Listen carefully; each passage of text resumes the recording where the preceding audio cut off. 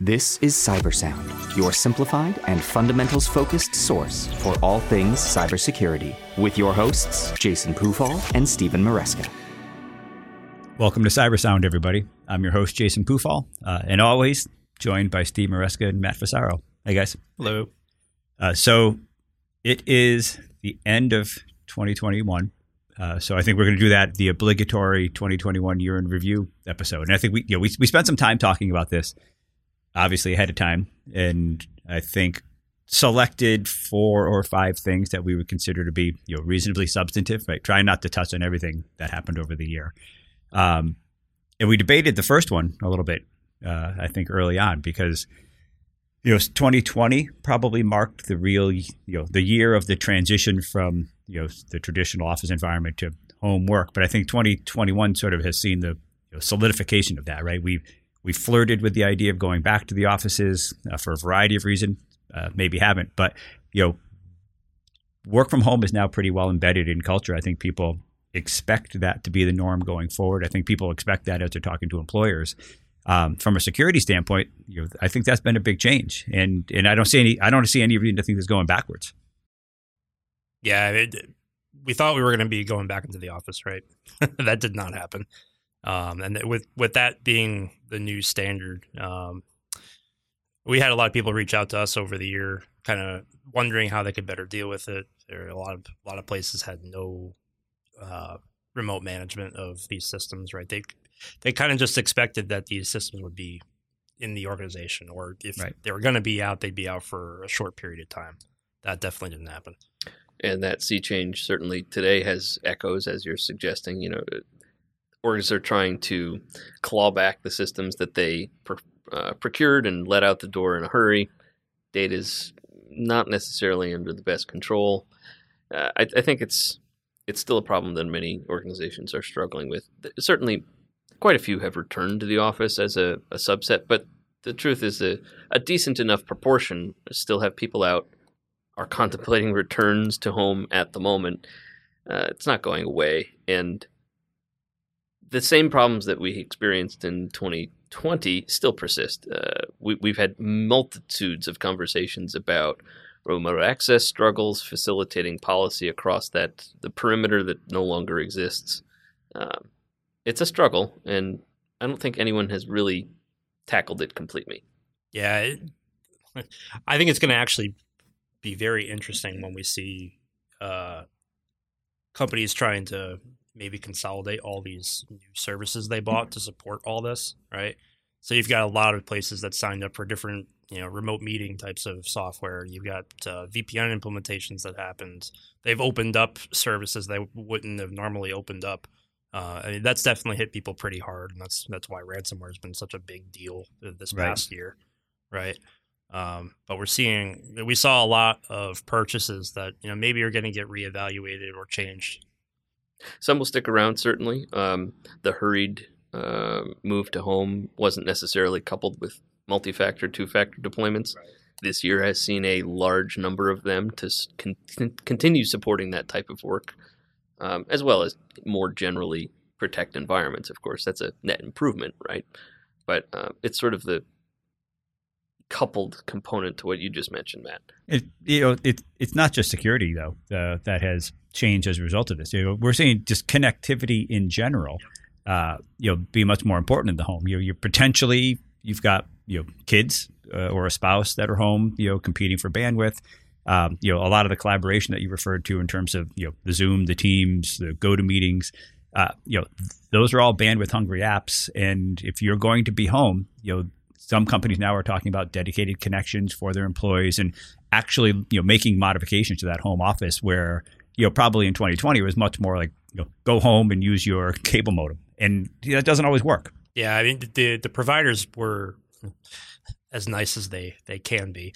I know a lot of them took their bandwidth limits off for a while. I think a lot of that has come back or is coming back at this point. I know my provider is definitely back with it. But yeah, so some people are going to be getting bills that they don't exactly want. Yeah, I mean, there's opportunities to make some more money if you're in the data moving business, right? So, and obviously, 2021, just a tremendous amount of ransomware, right? And we refer to it often as sort of the security plague. It's been a huge cause of mostly every incident response job that we've done. Maybe a couple specifically targeted ones, but largely it's opportunistic ransomware opportunities, and hugely effective. Generally, common ways of sort of getting that foothold. Phishing and exploiting patches and missing vulnerabilities, but tons of them, and I don't see any reason to expect that they're going to slow or stop in the year ahead. And certainly, ransomware is not new in 2021. The biggest thing that we want to convey at the moment is that the sophistication, rigor, and general complexity of attacks has largely shifted. All along the way, it's been caused by vulnerabilities at the perimeter. It's caused by identity theft or credential theft and similar types of weaknesses. But in 2021, biggest changes were a shift from merely encryption to behavior where exfiltration of data is almost a guarantee, especially at the tail end of 2021. It's referred by some organizations as double extortion. You're paying to recover your data and preserve some of your reputation because your organizational data is out in the open. That's not going away. If anything, it's becoming the de facto expectation of a ransomware attack. Honestly, it's awfully clever. The first time that we ran across the double extortion, I thought, well, that makes sense. Yeah, right. Yeah, if you're looking to get money, that's the way. It sure is. And you're absolutely right, Steve. Right, ransomware has been around a long time. I think for us, what we felt was most substantive was the shift a little bit towards infrastructure style attacks. Right, we saw some really newsworthy events. Colonial Pipeline being one, certainly, where I think the risk of critical infrastructure being targeted or services that you're used to being impacted from these is just greater, and no reason to expect that to go back. Right, and other topical things that were in the news, the meatpacking plants being attacked. Most recently, in the last week or so, Kronos, the timekeeping company, being attacked. Many employers affected as a result. Ultimately, attacks against organizations that have greater involvement in everyone's day-to-day life, regardless of their employer, regardless of their industry. That's the next. This is really front and center now. It's not just, you don't just hear it on the news because your local school got ransomware. Now it's, I'm not getting packages or oil prices are being affected, things like that. It's much more front and center now. Right. They bleed into the real world. These attacks cause purchasing changes, as you're alluding to. Right. Certain parts of the eastern seaboard had no gas for 3 weeks because people decided to buy it in a panic. Doesn't mean that there's a supply issue necessarily, but these are the downstream effects of attacks of this variety. Yeah. Another thing that kind of changed a lot too was the things we learned about a lot of the groups that are doing this, right? It's almost frightening to think about a lot of infrastructure that we care about, right? Things that are like power plants and things that drive daily life are really hanging on some spoken agreement that a lot of these groups just won't go after. Right. That could be broken at any time for any reason. There'll be groups that are just not going to participate in that and do it anyway. But the intelligence that we got out of government intelligence in the U.S. at least, they have, I guess, struck deals with these people to say, hey, don't touch this, right? And we don't know what that's going to look like in a year from now. Interestingly, right, the group responsible for Colonial Pipeline, in a certain way, I don't think fully expected the outcome of their actions. So that they stepped back and actually apologized for the attack on the infrastructure, because I think they felt the whole weight of the government coming down. And these tend to be sort of ROI driven events and not necessarily, hey, I want to cause this huge disruption. I think in that case, it was more than the attacker bargained for. Yeah, this was the first year, I believe, that there was actually some type of interaction with them and reaction, if you will. Right. They tried to shut down an entire group, which has not been done yet. Well, there's there's also that push of let's not negotiate with terrorists to some degree, right? Right, and actually that's where I was about to go. I figured. Matt mentioned the government, so naturally I'm thinking about the Department of Treasury. The guidance that's been issued by federal law enforcement is effectively that thou shalt not pay a ransom. It's obviously a good idea for the organizational bottom line, but at the end of the day as well, there are treaties, there are embargoes, there are a variety of reasons that you don't want to support organizations that are themselves performing ransomware attacks. And ultimately, if there are regulated areas of the government, if there are regulated businesses, it may actually reflect very poorly on those organizations if they are to pay a ransom. So the directive ultimately is to avoid it. And I think that that's a unique change. It's come out of CISA. It's come out of Department of Treasury. Typically, prior to that, there were really no comments about whether organizations should or should not pay.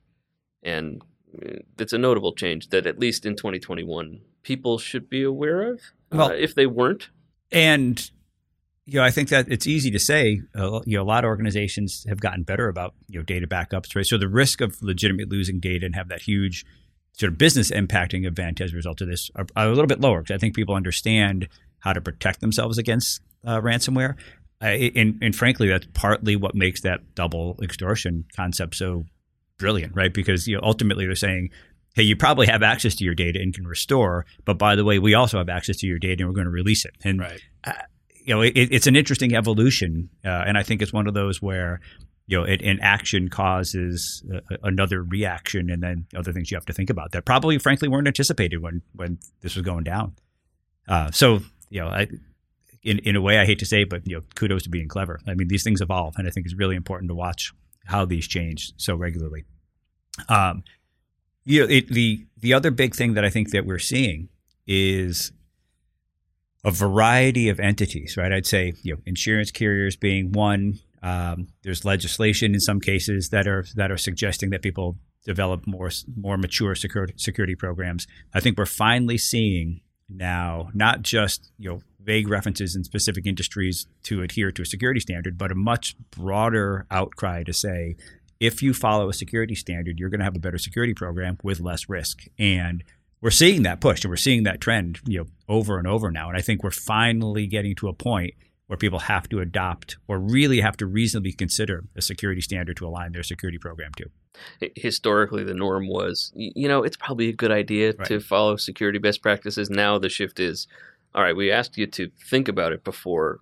Now, please demonstrate. And that's the bigger change ultimately, if I were to boil it down. It's now necessary, even from a business-to-business standpoint, to prove that data exchange and similar is protected in a rigorous kind of way, as well as the processes and controls in organizations to support that type of thing. Yeah, there's just too much sensitive data and data that affects people's daily lives at this point where these things are needed, right? It's just a public protection type thing. How effective that's going to be, what that remains to be seen, right? I think a lot of this is dragging its feet behind the progression of technology and threats and things like that, but it's a start. I mean, I'm somewhat encouraged to finally see it. I mean, let's be honest. In 2021, almost every person who has credit cards, credit agencies, you name it, some degree of insurance against identity theft, they've had their identity stolen. They've received a notification. The fact that it's a norm and it's taken organizations until 2021 to have more rigor about actually pursuing security maturity is unfortunate, but I'm encouraged to finally see it. Yeah, agreed. Well, I think we're finally at a point where it feels like a well-organized discipline. I mean, we've all been in this field now for, give or take 15 or 20 years. And, it started out with, network security person saying, install a firewall, to finally get into this point where you say, there are things that you have to do to be more secure. And I think people are listening to that and starting to move in the right direction, which is great. I think finally, we wanted to chat a little bit about the fact that 2021 was probably the year of some really high profile vulnerabilities and, really impactful things to systems as commonplace as, Exchange, for example. And probably more severe than previous years. Certainly, we feel that the vulnerabilities that we've seen have been more impactful to a broader base than probably before. I think that's accurate. The SANS Internet Storm Center raised its they call it InfoCon plan, DEFCON, and similar. Their level to orange. That hasn't happened in a very long time. But more generally, I think the breadth of affected organizations of the vulnerabilities that occurred in 2021 is far, far more substantial than in previous years, and that's the notable change. And a lot of them were simple to actually exploit too. I think that was a difference too, and maybe kind of what contributed to it being so high profile. Right, we had, especially Exchange and the most recent Log4j. These things did not take a lot of effort or sophisticated attackers to do anything with, and it's stuff that ran a lot of organizations. Right. So that's why we're seeing it so much in the spotlight. And aren't easy necessarily to update, right? So I think what we're finding as a challenge is Exchange had multiple patches over multiple months, and Exchange is hard to upgrade for a lot of people. And Log4j, difficult to really get clarity on how pervasive is it in your environment and what you actually need to fix. And you're heavily reliant in some cases on hardware vendors to fix that and some other things. So high profile and not easy to address. Yeah, Log4j did two things. I think it really brought to the forefront the very basic thing that we tell everyone is you need inventory of things, right? Nobody had any idea where this thing was running, right? It took, I think, most organizations quite a bit of, probably the better of 2 days, right, to actually find out all the software that they were using that might have that installed and to actually have that remediated. And then the other thing was realizing that you're relying on software sometimes that, I think it was just a couple people that actually manage Log4j from a code development standpoint. Right. These things are propping up large enterprise level type software, and their support base is low. Yeah. Well, that and it's embedded everywhere. Exchange, right. Everyone, well, not everyone, but most organizations use Exchange. Most organizations with web apps or complex business intelligence, business management, HCM type capabilities, they use Java stacks. It's embedded everywhere. The ubiquity of some of these underlying pieces of infrastructure mean that even organizations that weren't quite aware that they might be impacted were, in fact, when they looked a little closer. I don't know. One unique aspect of that is that the issues we've just gone over. So proxy shell for Exchange, Log4Shell, or whatever you want to call it for the Log4j issue, Print Nightmare. Those were all things that use deeply embedded components of the operating systems or application stacks. Exchange and Log4j were largely vulnerabilities exposed over the network perimeter to the internet.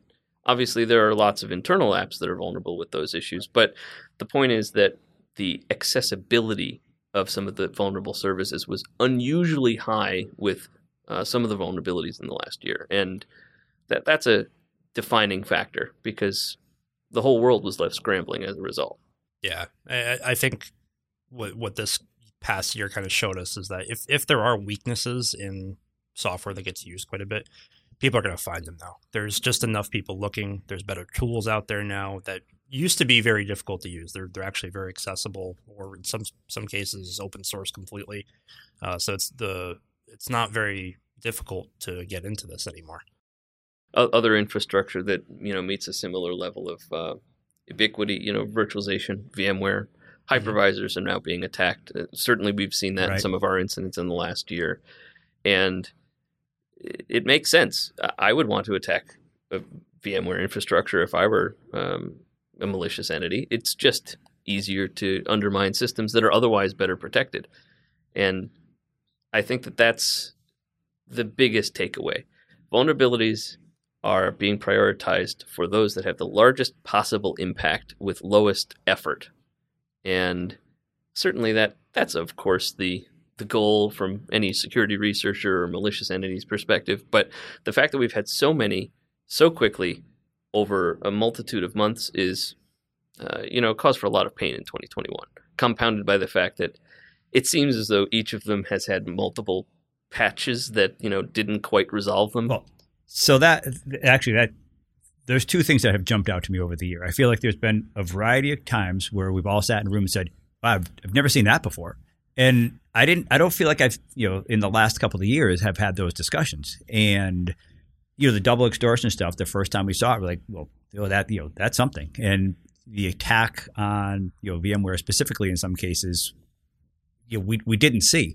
And I think sort of the other part is discussion around, hey, we need to craft communication to our clients, and yet we can't give explicit guidance on how to address something. And that's been really challenging, right? We really like to say, here's a known vulnerability or a new vulnerability, and here's how you fix it. In a lot of cases, it's been, here's something really new, and by the way, we need to let this develop a little bit before we give you clarity on how to move forward. And that's been different for sure. We kind of talked about 4 of them. Any one in particular jump out to you as, hey, this is something I want to watch, maybe going forward, or something that really makes you concerned about kind of where we're going as an industry, out of curiosity? Vulnerabilities are sort of a constant background noise. There will be years where it's similar to 2021 in terms of urgency and tempo. Others will be quieter. That requires constant attention. I think ransomware has been regularly in the mind of defenders for long enough that it's relatively well understood. I would say that the things to keep in mind are more along the lines of the maturity requirements that are cropping out of the woodwork, because they're a bit of a surprise for some organizations. And we'll be talking about that as in a more detailed way for cyber liability for sure. Right. These are requirements that organizations require must require self-reflection, introspective attention, and a lot of the time that's not prioritized. And it's now the time to think about that. I mean, that's the one that jumps out to me. I feel a certain amount of optimism that insurance carriers are pushing this a little bit more aggressively. That there's some regulatory requirements in certain industries that we're seeing, but there's a general. It feels like there's more of a buzz around adhere to a standard and improve your program. And I feel like that it's so necessary, because I find so often we're in that reactive space a lot, right? In instant response.